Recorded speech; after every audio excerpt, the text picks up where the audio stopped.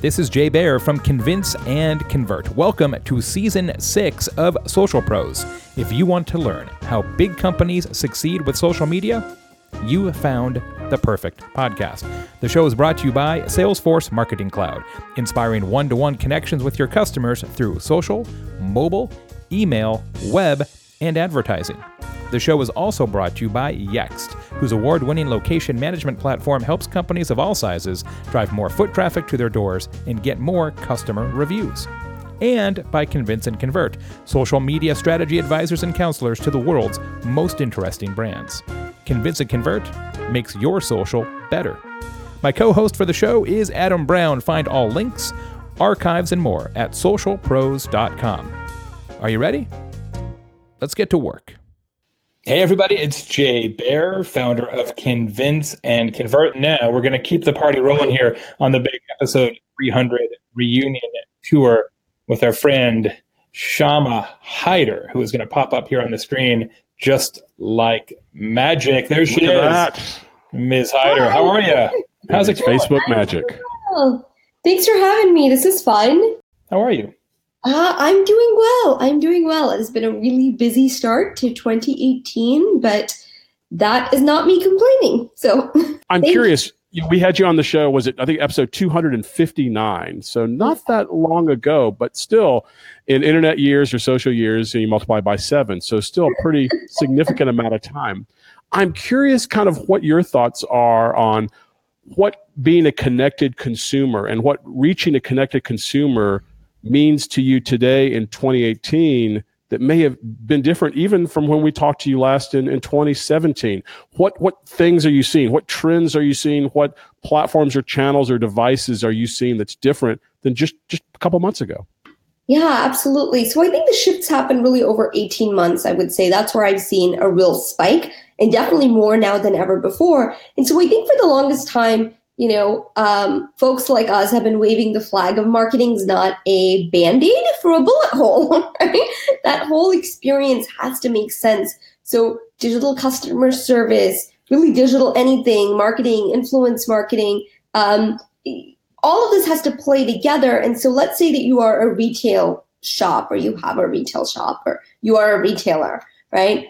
I think now businesses are getting to the point where they realize, okay, so my online can't really be disconnected from the offline. And I know that seems simplistic as I say it, but it's really not, right? Because I feel like for the longest time, social and digital had to sort of prove itself to say, right, hey, it's real, it's here to stay. The internet is, not a fad, that sort of thing. We were still sitting at the kids' table at Thanksgiving.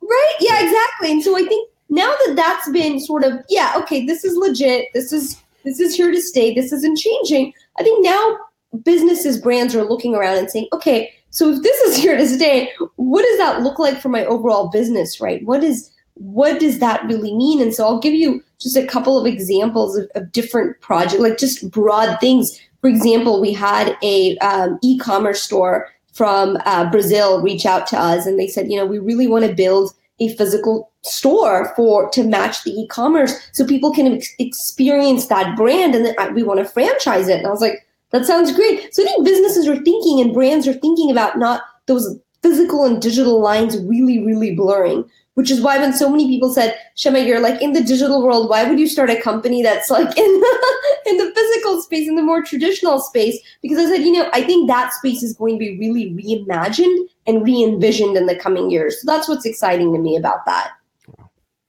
It has to be, right? What used to go the other way around, right? That physical was influenced by digital, and now digital is being influenced by physical. Because if you still exist in the physical environment, you have to up your game considerably. We just saw Amazon roll out the no checkout store this week, and you think about what that means for retail. And I think it's fascinating to see just in the last 6 to 12 months how effective Instagram has become as a retail front end as well. So you start absolutely. It's going to be seamless between what happens on screen and what happens in the real world. Yeah, and that's really the key word, right? You hit it right on the head, Adam, which is it's seamless. And so I think the future belongs to companies and people within brands, within agencies, you name it, to really be able to connect those dots, right? To give that connected consumer seamless experience. And so when we talk about that connected consumer, I think we talk also about just how all of us, we put our marketing branding hats on, but then we're also consumers. Our expectations are so dramatically different, right? In that Salesforce actually released a white paper recently, which I thought was fascinating. And they found things like, 80% of people expect a brand to respond to a customer service query within 6 hours. Mm-hmm. And that was not the expectation or the norm a while ago, right? But that is the norm now. They looked at both B2B and B2C. Even B2B companies don't want to be treated as, the organization. They more so than ever want to be treated in a personalized human manner. So I think it's really interesting as more high tech we get, the expectation is that you have the high touch to match that high tech. And I think that is a very, very different thing than we've seen in the past. Yeah, you're right about the B2B versus B2C balance as well. It wasn't that long ago that consumers, even connected consumers, would treat expectations differently based on category or industry. People would think, well, that's pretty responsive customer service for a manufacturing plant or for a bank. And that doesn't really happen anymore. Customer expectations are liquid. Increasingly, people think, well, if this company can deliver it, why can't your company deliver it? I don't really care what kind of company you are or what industry you operate in. Why can't you be faster? Why can't you be more responsive? Why can't you deliver a great customer experience? And so we've been talking to clients about that a lot, that it's not about what your competitors do. It's the fact that the greatest companies in the world are training your customers what is table stakes. And lots of brands are not ready to jump into that deep water.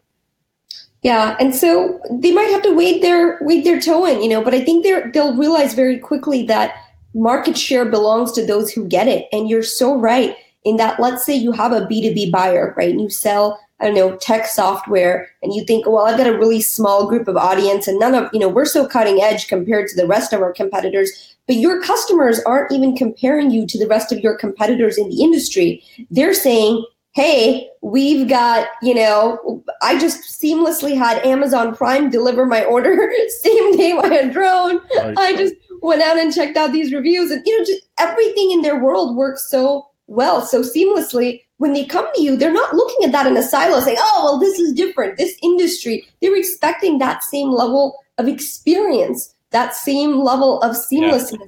And that experience matters so much more today than ever before. I mean, you think about what Skittles is doing, which I thought was really interesting. Rather than their Super Bowl ad, they're releasing it to one viewer. Did you guys hear about this? No. Yeah, so Skittles is spending apparently the same amount of money they always have on a Super Bowl ad, but they're only going to let one, they've chosen this one teenage fan who's going to watch the ad, and then they're going to live stream his reaction to the ad, and that's it. That is their ad. I love it. That's genius. It's interesting because, it's like the zagging while everyone's zigging, right? Yeah, it's really smart.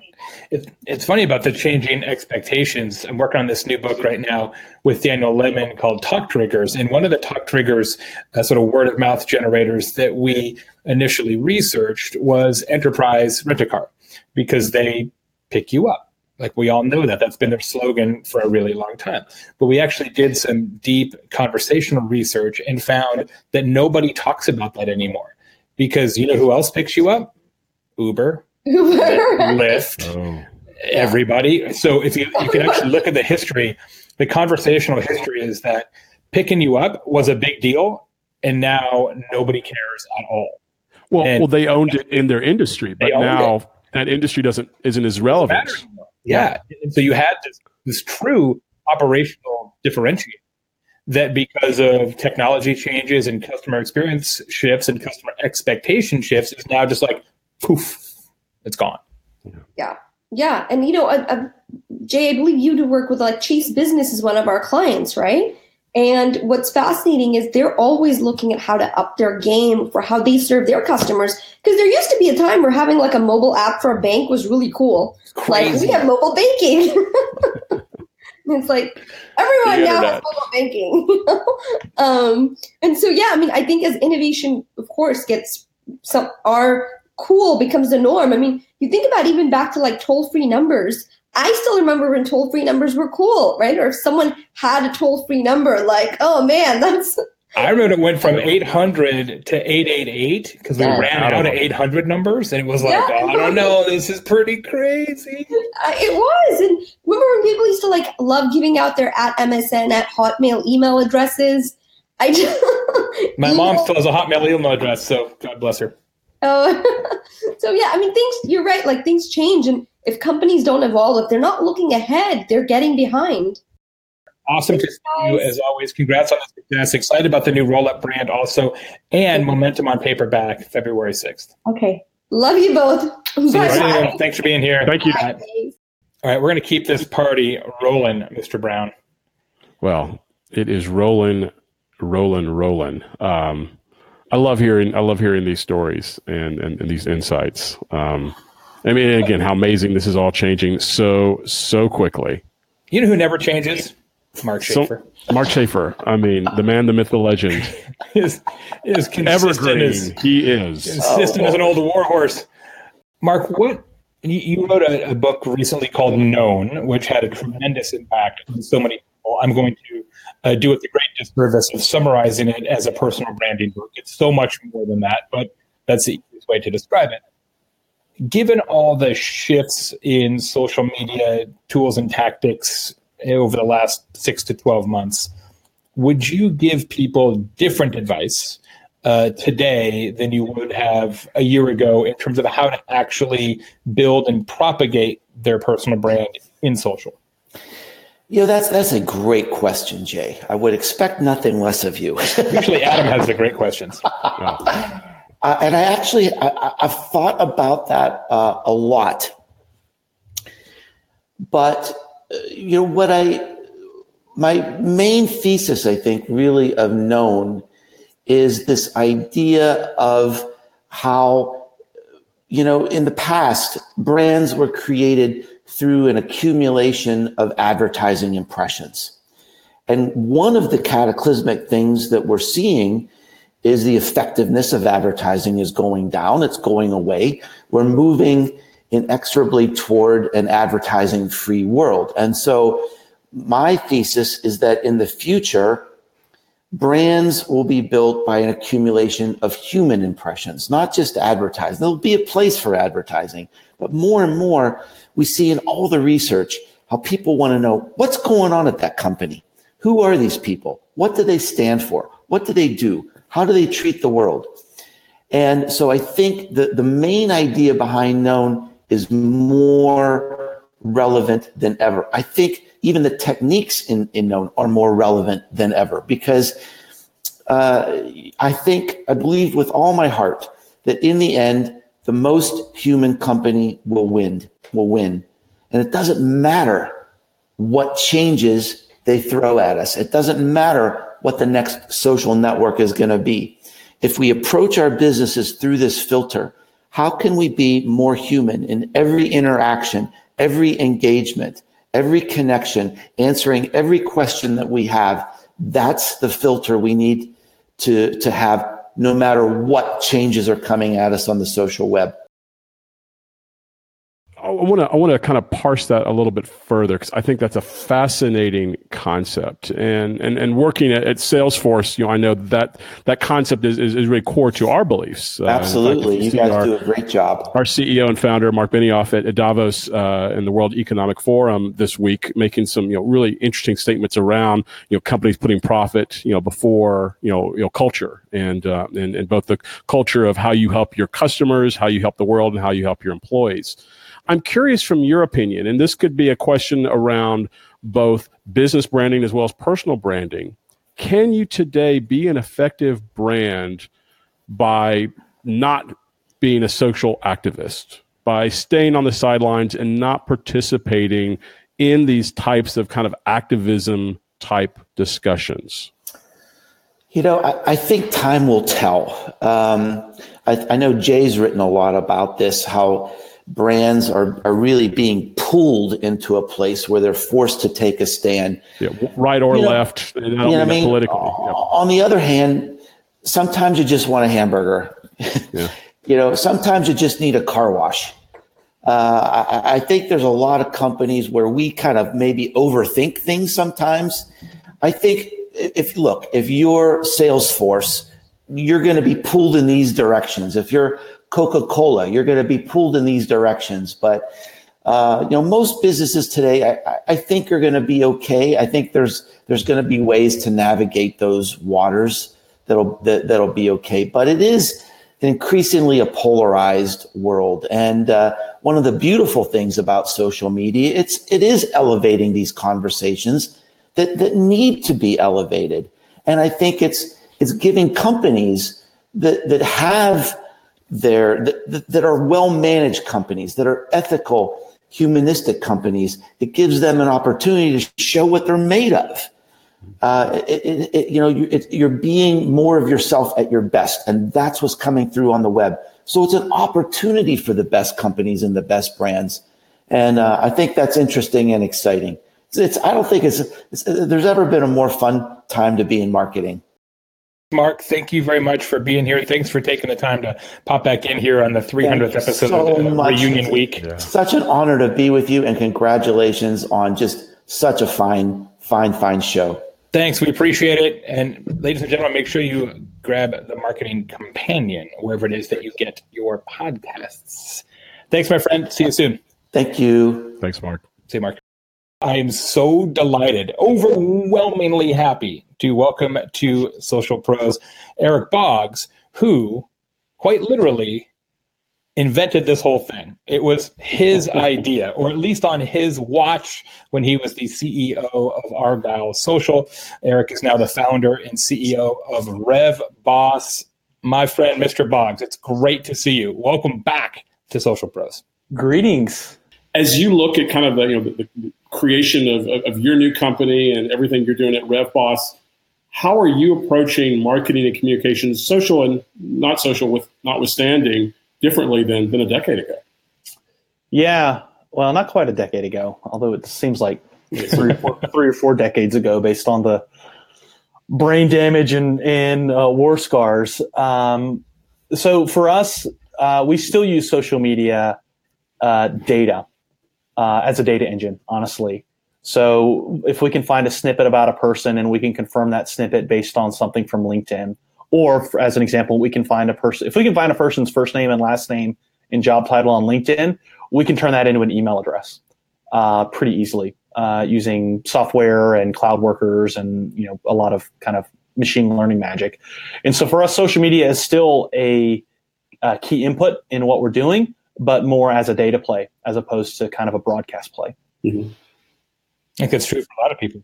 Mr. Boggs, thank you so much for being the genesis of this podcast, for taking a gamble on this so long ago on a lark.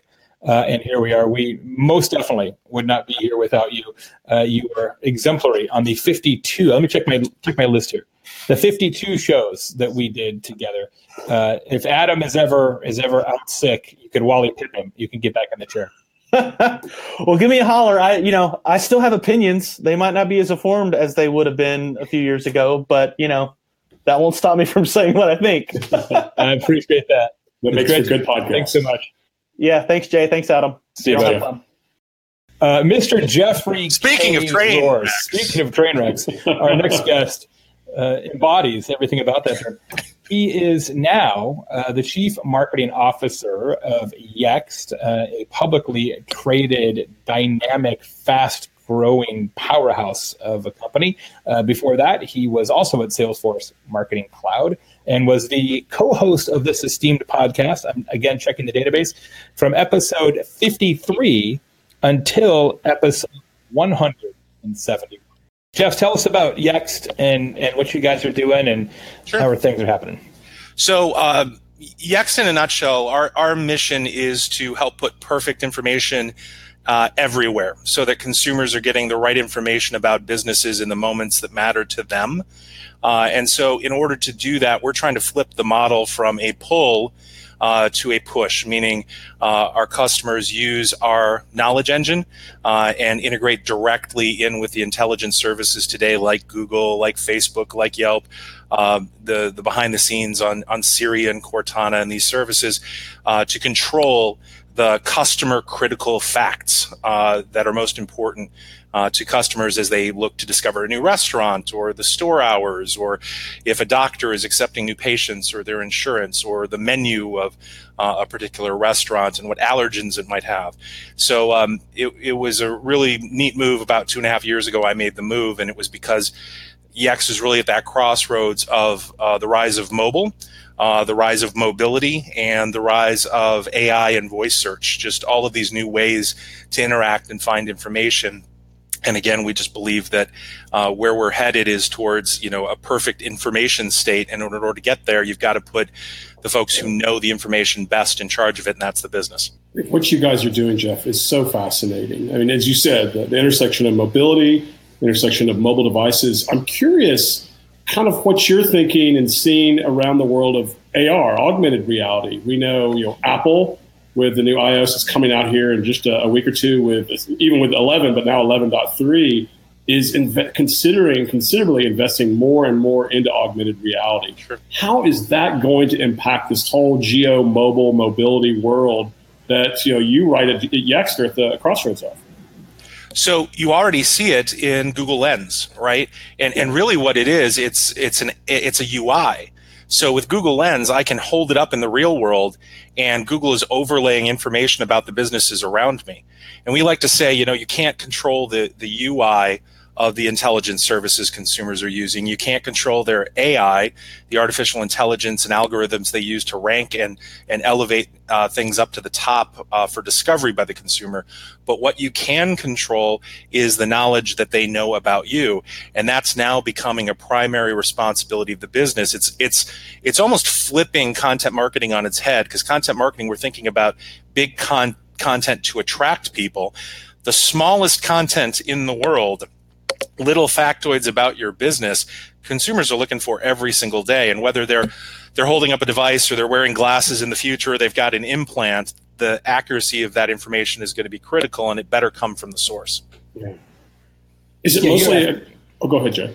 I was just going to say, Jeff, you and I have talked about this in the past, that increasingly now when you use Facebook, Yelp, TripAdvisor, you'll be asked by those intelligence services to confirm facts about the business. And I was actually talking to my daughter about this the other day. She's a freshman in college, and she was bemoaning the fact that she's getting asked to confirm things like, is this restaurant child friendly? She's like, I don't know. I'm 19. I don't have kids. Like, what do I know about child friendly? It's not even something I think about. But yet we're being asked to do the database work for all these intelligence services. And are we the best source of truth? I would argue no. The business itself is the best source of truth, and that's what Yext enables. Yeah, we agree wholeheartedly. I was at a dinner with some customers and prospects last night, and one of our customers was talking about the feedback loop we have, because as many of your viewers and listeners might know, when you, say, use Google Maps and you accidentally shake it, you get this little message bar at the bottom that says, do you want to suggest an edit? Do you want to add a location? And Google and Facebook and a lot of these services are trying to crowdsource information, because the lion's share of the world's businesses are not actively managing their digital knowledge. They're not actively using a Yext to control this. And so they've got to get it from somewhere. But this customer is sharing with us the feedback loop where she gets to see those suggestions. She rejects 99.9% of them. Wow. Again, it's not because the customer is ill-intentioned. It's just they might not know the exact information that's being asked of them. And as we all know, the accuracy of consumer suggestions probably goes down as the hours get later and later and the alcohol consumption gets higher. All right, now we're going to get the real story of Social Pros. We got Eric. This is the Barbara Walters. This is the real story of the program. because now coming onto the program is the one, the only, the world famous author, executive producer of Social Pros and a number of other things, Ms. Jess Ostrovsky. The reason that Jess is here on this program is that she has produced all 300 episodes of this podcast, as well as hundreds of episodes of our sister shows, The Content Experience and The Experience of This Show, and also does a lot of other stuff at Convince and Convert and for a number of other people. So Jess, tell us, we talked to Eric about this briefly a few minutes ago, how different the show is now than it was when we first started. Well, I think that I've been really impressed with how your interview skills have evolved and gotten amazing. And I mean, you were always a great interviewer because I know that you always wanted to be a talk show host. But I think that the show has helped kind of elevate that profile for you, which is really great. I've also seen, over the years, different hosts have different co-hosts, I should say, have different ways that they like to be communicated with and ways they like to be scheduled with. And the way we've sourced guests has changed. I think in the beginning it was sort of like fly by the seat of your pants. And you were doing a lot of live shows, wherever you went, you were kind of just like, I'm going to bring my microphone and we're going to do this in a hotel room. And, the travel schedules and just the profile of all of it has really gotten amazingly great. And so you can't do that as much as you used to, but it's still fun when we get those live shows like this. This week doing these Facebook lives has just been amazing because I think you get a different take into people and it's a little more casual. I think that actually you guys should just do video every time, but maybe not do it live, have it on some other platform. Because I think there is something to be said for seeing your faces. I mean, Adam, I never see you. I know it. It's crazy. And I don't think I've met you in person either. I don't think we've met. It's always been virtual. I mean, much like your book talks a little bit about. Yeah, but it's really cool. And I'm so proud that it's worked out because when Jay asked me to produce this podcast, I didn't know how to produce a podcast. Little known fact. It never stopped us before. What? It never stopped us before.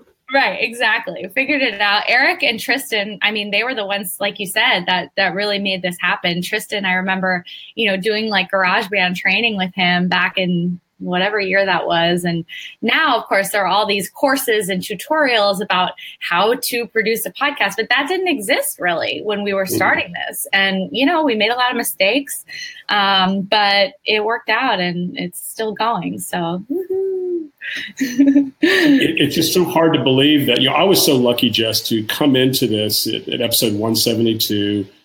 Jay, all the work you've done, Jess, the work you've done in producing this, having platforms and tools like Zencastr, which we use for the audio portion, makes this so much easier. So I stepped in, and so much of the heavy lifting had already been done by you two. Jess, I'm curious, as you look at the pantheon of these 300 episodes, how have the topics changed? How have the things that we've spoken about on the shows changed? Has it gotten more strategic? Has it gotten more tactical? I agree with you that I think it's gotten more comfortable and casual as everybody's kind of gotten more comfortable with the microphone. But I'm curious from your point of listening to all of these episodes, what you find? Yeah, I mean, I think it's gotten more pointed. In the beginning, social media was still it wasn't new, but I think this was one of the first social media podcasts. And so the topics were pretty high level, how do you engage with people online? And now it's like every episode is so specific and there's something there. Each person is really more specialized, I think, in what they're doing. And so that way they can go deeper into that particular topic. And I think that actually makes it more useful. And from a listener perspective, if you look at something and you're like, well, I'm not a Snapchat person, so I'm not going to listen to that episode. But then the following week it's Instagram or it's how to take your online connections offline. Or, I think having it be more specific like that and having guests who are really focused on one particular element of this whole social media landscape makes it more useful because you can get more actionable things out of each, 45 minutes of conversation. So that's been interesting because I wasn't, when I thought about it, I was like, how could you possibly have talked to 300 people about social media. Some of the guests have been repeats, and it's fun to hear those too, because every time a person comes on another time, they have something different to talk about. And that's a testament to the industry too. You know, it's changing so fast that it is important to have these people on more than once to get kind of their evolution, their take on what's actually gone on in the last year or the last, 2 years since they were originally a guest. So that's really I think we had Icon a couple days ago. He had like 5 years between appearances, something like that, which is kind of crazy. It's like and 5 years is like a 100 years in social media time. Well, and to have the same job. I mean, almost nobody has the same job in social media for 5 years. It's pretty unusual. Jess, plug the book, and then we're gonna let you go. Okay, my book is available as of this week, a couple days ago, on Amazon. If you search Panic Proof, you should be able to find it. And if you don't, let me know. And I hope, it's all about how to use virtual assistants, but kind of how to get to the core of what you're best at and how to delegate the rest and how to find the right person to do that. And I know that there are a lot of books out there about virtual assistants, and I mentioned them in my book as well. But I think that if you can take the best out of all of them as you're creating your sort of delegation strategy, you'll be in a really great place to, build a life that you really love and that you're passionate about. So thank you. Well, you've certainly helped us build this show. Thank you for all the work, 300 episodes of production on this podcast. Yeah. Thank you. Really well, appreciate and it's not just me. It is my team at Don't Panic as well. So I have to give some credit to them. Absolutely. Thanks, Jess. Thanks, See you Jess. soon. Thank you. Bye. Look who's here. It is Hey, guys. Mr. Randy Frisch. Hey, buddy. How you doing? I'm good. I feel like I see you all the time now. This is great. I know. Randy is the co-founder of Uberflip, a fantastic company that makes content marketing hubs. But Randy is also the co-host of our sister podcast, The Content Experience. Tell folks about how Uberflip uses social media most effectively. Sure. I guess we've kind of seen a shift in terms of how we're using social. In fact, we sell to B2B marketers, and we're a B2B org ourselves in terms of how we go to market. So I think there's been a big change from, if you'll humor me, going from having conversations on there all the time to actually using social to direct people to content that you actually have. Maybe that's my content bias, or the fact that I am, as you said, the founder of a content company, the co-host of a content-based podcast. But what we try and do most often is actually think about how do we get people off that channel, but use it as a way to hook them at some point. To take them off that channel to go where? To go to their website, to pick up the phone? That's a great question. I mean, what I think a lot of us have learned from social is how immersive it is, right? And the problem with that at the same time is that all these channels, let's just pick one, say LinkedIn, they're building our home feed to be essentially an infinite scroll of all the things that I may care about. So if I sit down for 5 minutes at the end of the day and I say to myself, I'm going to literally spend 5 minutes here, very quickly minutes. That's 15. Yeah, 10 if I'm lucky. It's like a potato chip. Yeah, Exactly. You can never only eat one. True. Like Pringles. Pringles is probably the worst for that because it's so long. You just start feeling bad as you go really deep. When your elbow To the end of the tube.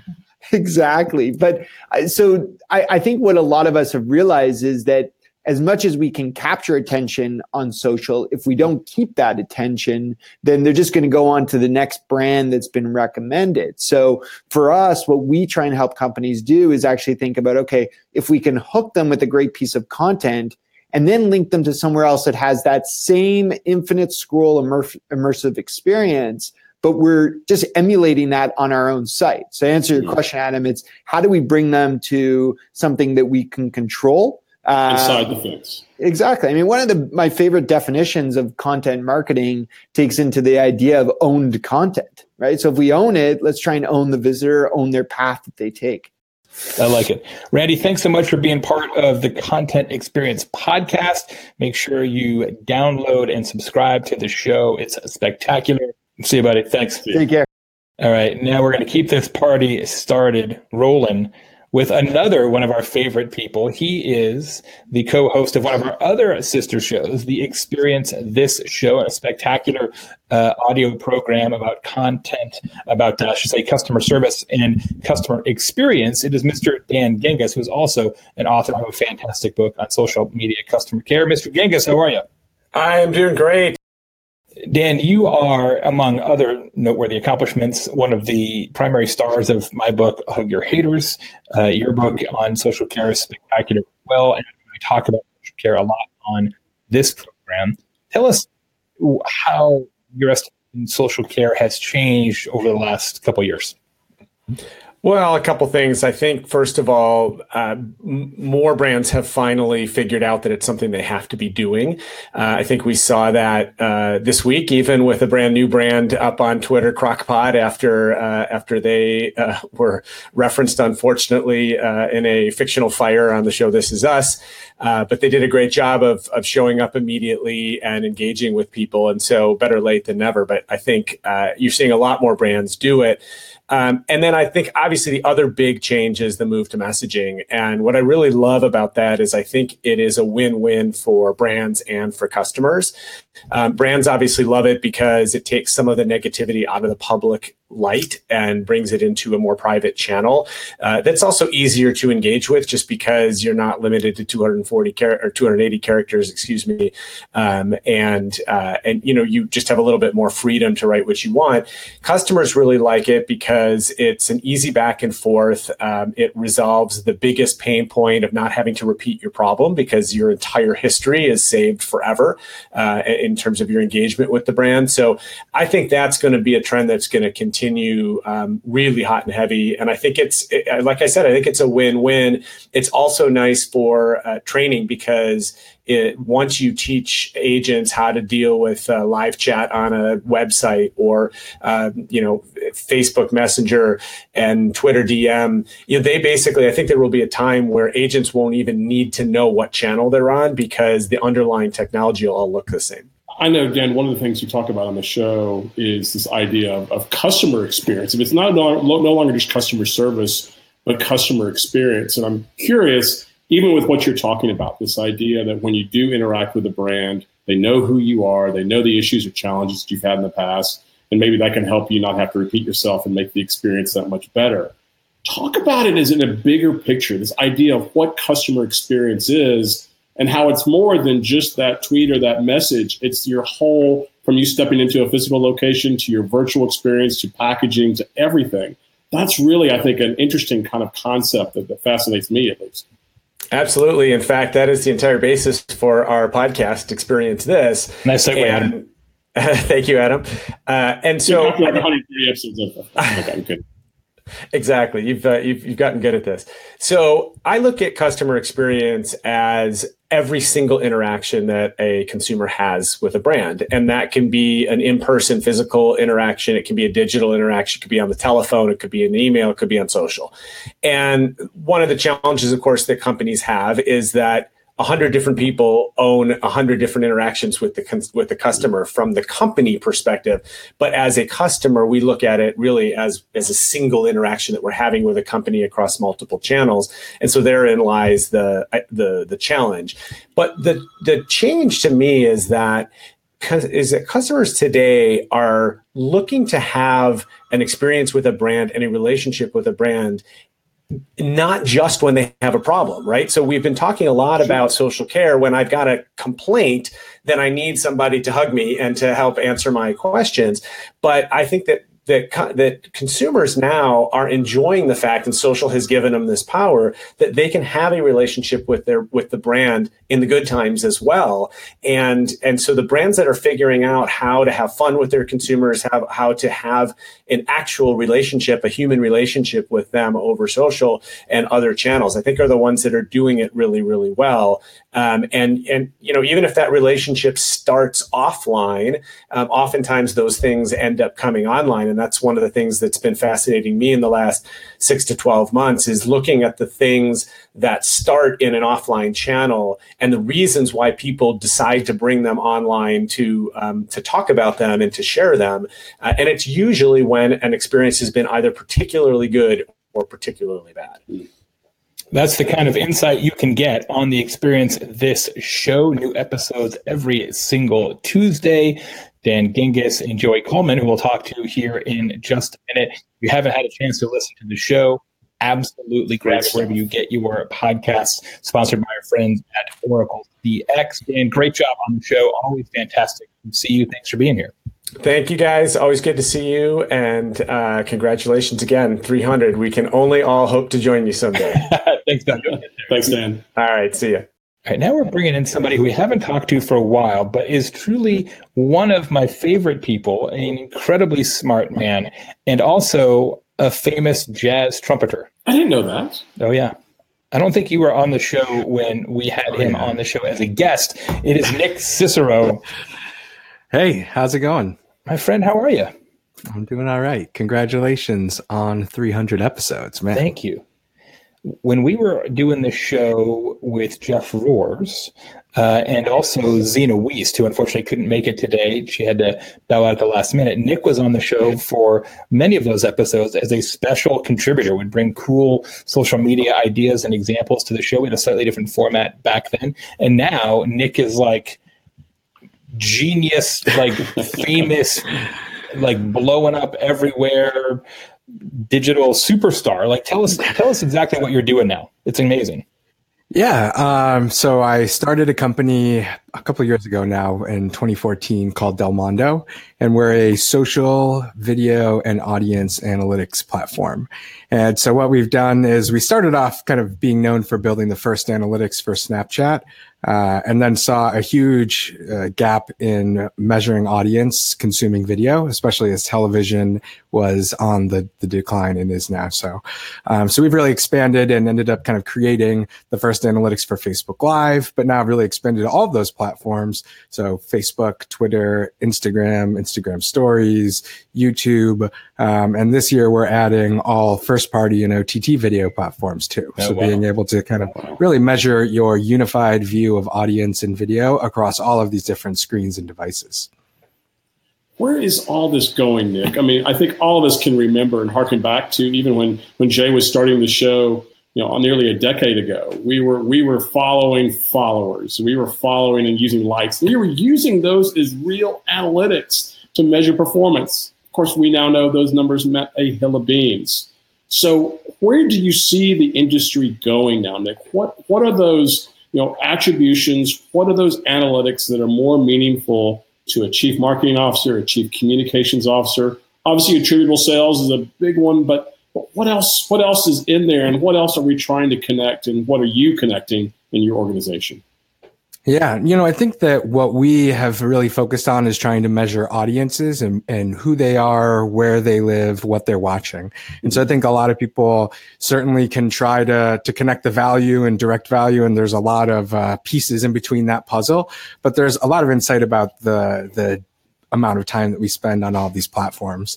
So if you think about the kind of growth of social analytics, you mentioned before, kind of V1 was our vanity metric phase. Like, I got a bunch of likes on this post and I made all these posts every day. And we started to get more into visual and social listening that helped us listen for signals that people were talking about. But now, since a lot of the social platforms have really changed and honestly become a lot of visual video platforms, right? So majority of the content that is the highest performing on a lot of Facebook, Twitter, YouTube, Instagrams of the world, it's all video. And whilst people are certainly creating and tweeting and commenting and reacting openly and to their friends, the content and the signals that they're sending off have really changed. And so there's a lot more that we can learn about people based on what they're watching, how long they're watching for, and the different patterns and trends that emerge. So while we certainly make it really easy for you to kind of see a unified view of all of your social media accounts and surface the videos and cool things like that you'd expect from a social reporting platform, what we've actually done is add a lot of automation in terms of categorizing and textualizing all of the different pieces of content inside of your videos, the different terms inside of the copy that you're using, and be able to roll those up to measure different types of audiences against one another. So I like to think of one of our clients like a Lowe's, for example, from a brand side. They're producing a lot of different types of videos, and some of the videos might be all about DIY, and some of the videos might be all about kind of promotional, and others might be about customer support or community engagement. And even more so today, probably now than ever before, those themes resonate differently to different types of people.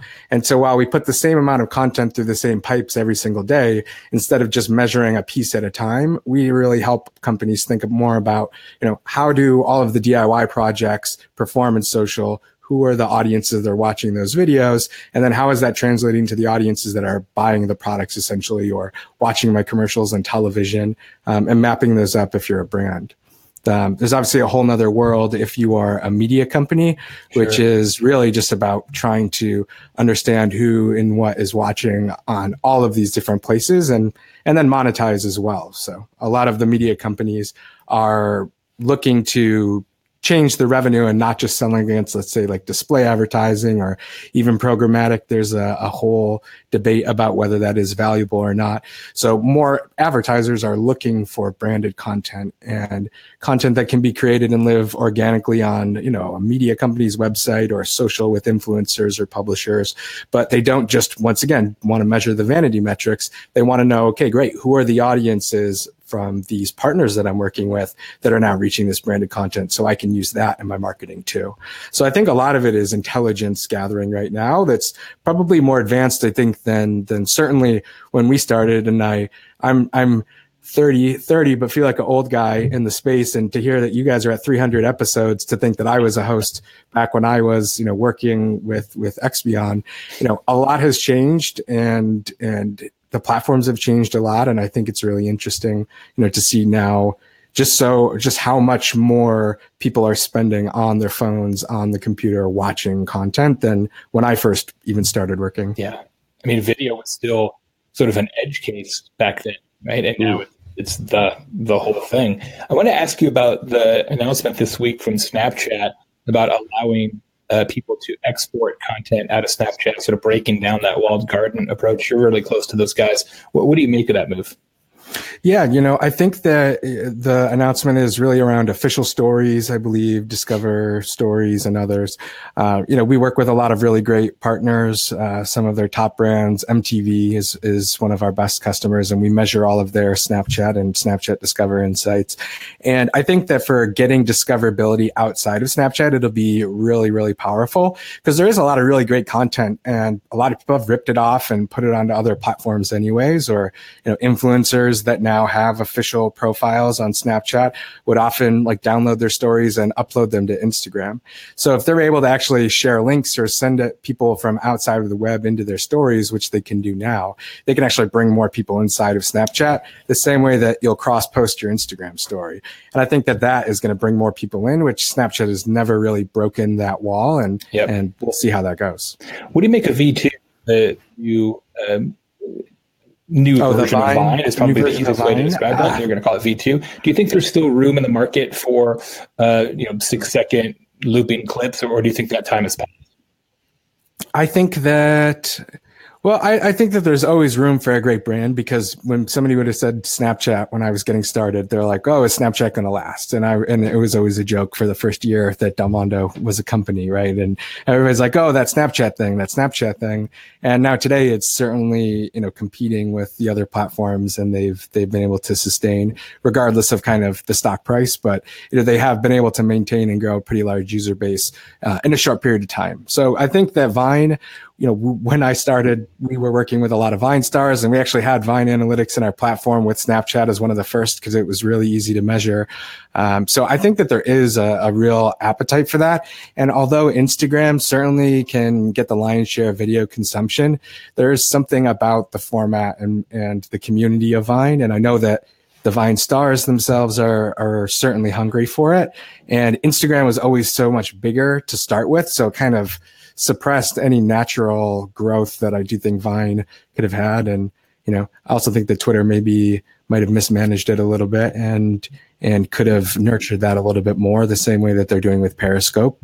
They would have a really nice ecosystem now between the three, in my opinion. Yeah, it feels like Twitter's management of Vine is similar to Yahoo's management of Tumblr.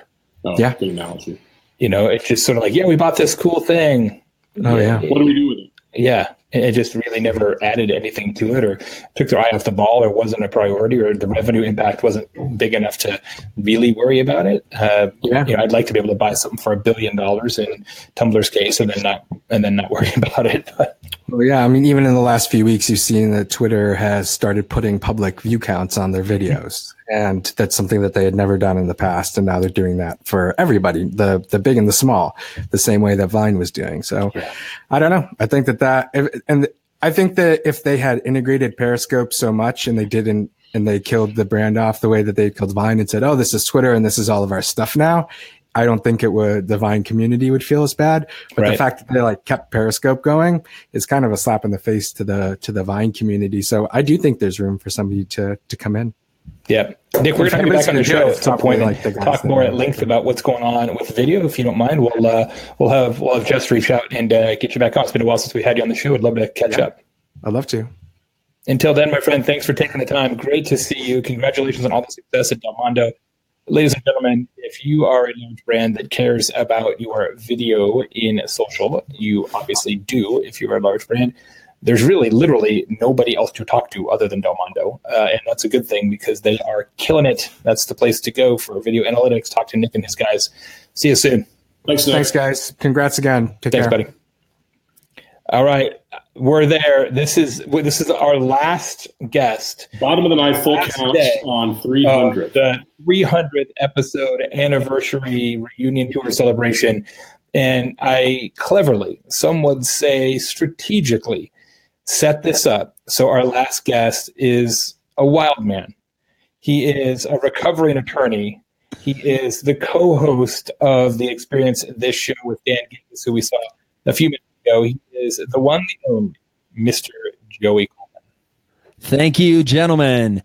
Joey is also a customer experience consultant, a fantastic keynote speaker. In fact, I'm going to see you in just a few days. He and I are doing an event together on Tuesday in Toronto. Ironically, we were just talking about Toronto when Randy was on a few minutes ago.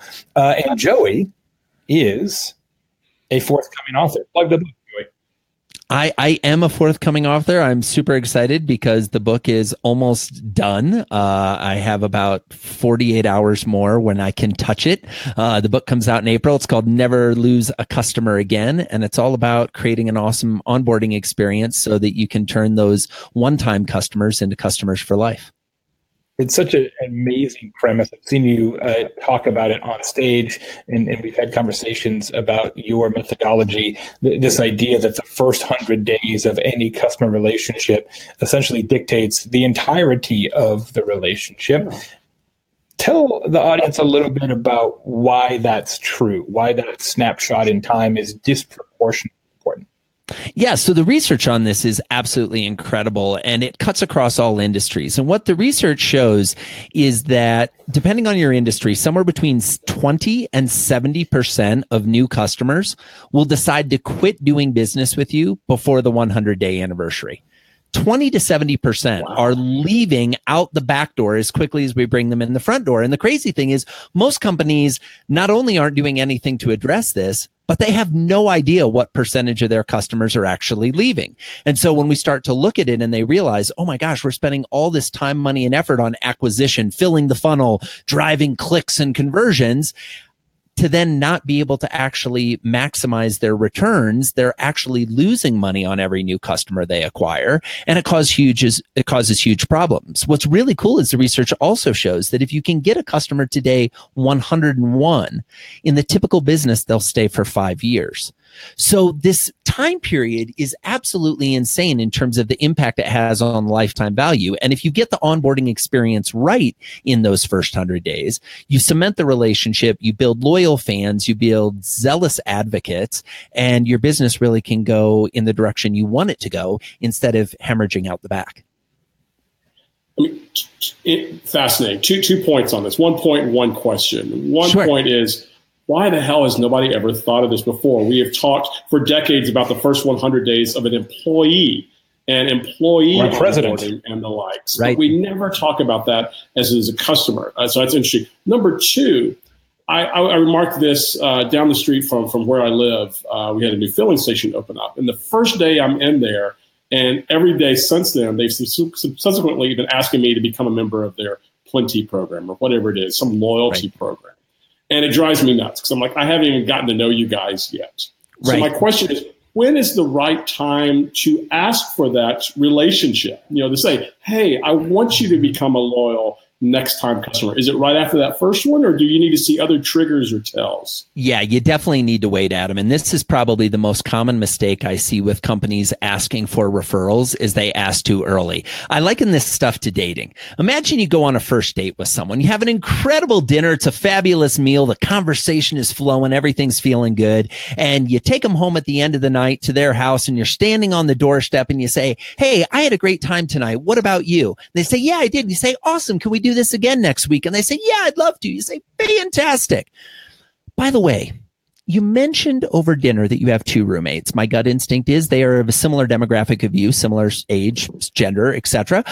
Would you be willing to give me their contact information? Because if you liked me, chances are that they will like me just as much. Let's make this happen.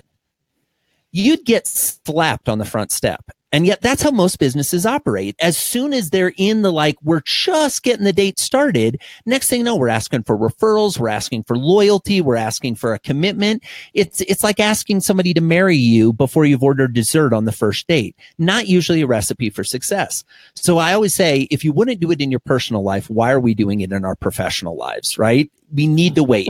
The trigger you're looking for is anytime someone does business with you, they have a goal in mind that they're trying to accomplish. This is one of the 8 phases I talk about in the book, the phase of accomplishment, where they actually achieve the goal that they had from day one when they first said, I want to hire you to do my taxes, to record my video, to paint my house, whatever it is, they had a goal. You can't ask for a referral until they accomplish the goal.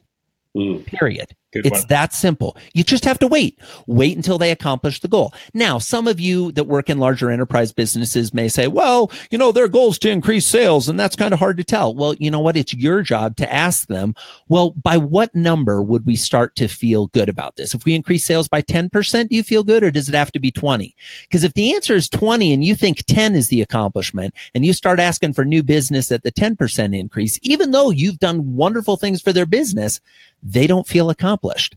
And if they don't feel accomplished, they're not going to become an advocate.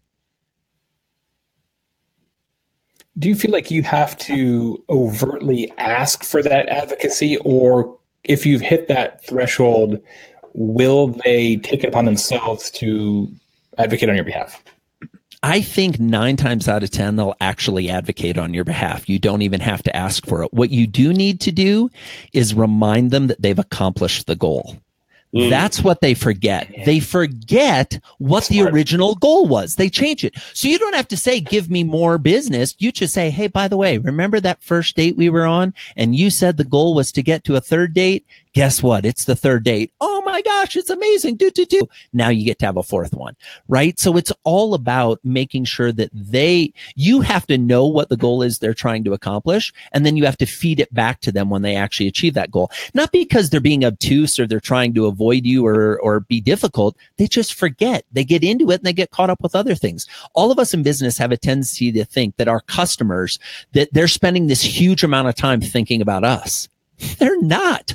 They have other things going on in their life. Yeah. The heater's not working. The kid's getting bad grades in school. The relationship with their spouse is on the rocks. They haven't called their mom when they were supposed to. They've got all these other things that are contributing. And we have a tendency as business people to think, well, surely they've been thinking all about our project and how it's going. No, the only time they think about the project usually is when we're in front of them, whether that's through an email or a phone call or a face-to-face interaction. So cut them some slack and recognize that, yeah, they need to be reminded from time to time about what the process is and what the goal we're trying to accomplish is. Yeah, that partial attention issue is really prominent, I think, in social media, because you have people who work in social media in companies, i.e. the guests on this show typically, they're doing social all the time. That is their world. And I think sometimes you fall into this sort of myopia where you think, well, social is the entire marketing and communications infrastructure for this company. And you sort of lose sight of the fact, well, we're also doing email, and we're doing print, and we're doing telephone, and we're doing an events strategy. Like, social is like a tiny little piece of the entirety of the marketing and communications program in most companies. And it's easy to forget that when all you're thinking about every day is social media. Absolutely. And I think, and my opinions on social media, Jay, I'm not really shy about them. I'm the guy who, it's weird that we're ending on me. It's like, we saved the best for last. No, we saved we put the skeptic on last. We saved the skeptic for last, who has like 7 followers on Twitter and only people he's actually met as friends on Facebook and things like that. Yeah. I mean, here's the deal. We have a tendency, and this applies to every business, whether you are a lawyer, a doctor, a bottle washer, I don't care who you are, what your job is, you see the world from your lens. And social media folks have a tendency to see the world from the lens of social media, that everybody's on social media all the time. Go hang out at a diner or in a retail establishment somewhere in a town with less than 25,000 people. And you will see that not everybody is on their phone tweeting. Not everybody is liking stuff, right? And I think many of us, I'll speak for myself, have this, because of the circles we run in, we create this belief that, oh, well, everybody's doing this and they're doing it all the time. No, they're not. I mean, so I think that's something everybody that's in social media could stand to remember, that like, yeah, there is a group of your customers that are really immersed in this stuff, but I guarantee there are huge swaths of your customers that aren't even on these platforms, let alone communicating with you. Thanks for being here, my friend. Thanks, guys. It was my pleasure. Congrats on the 300th episode, and thanks for having me on. Appreciate it. We'll see you soon. Alrighty. Adam, we did it. Well, my friend, we did. We absolutely accomplished it. This has been such what a great time. Thank you so much for hanging in there and being such a huge, important part of the show. Thanks to Jess and the team of Don't Panic Management and all of our guests for like many, many, many years. And of course, we've got lots more coming up. We're not stopping at 300. The train is moving. Thank you for letting me do this. Keep on rolling. Catch you next week. I can't wait to be doing the show again wearing a robe instead of having to wear a sport coat every time. No more dress up. Yeah. Yeah. Back to audio. Thanks, everybody. See you soon. See you, everyone. Thanks for listening to Social Pros. Please leave a review and subscribe on iTunes or on your favorite podcast listening app. Go to socialpros.com for a complete show archive and for our greatest hits. Social Pros is sponsored by Convince and Convert, Salesforce Marketing Cloud, and by Yext, and is produced by my team and I at Convince and Convert Media. If you're interested in being a guest or a sponsor on the show, visit us at convinceandconvert.com.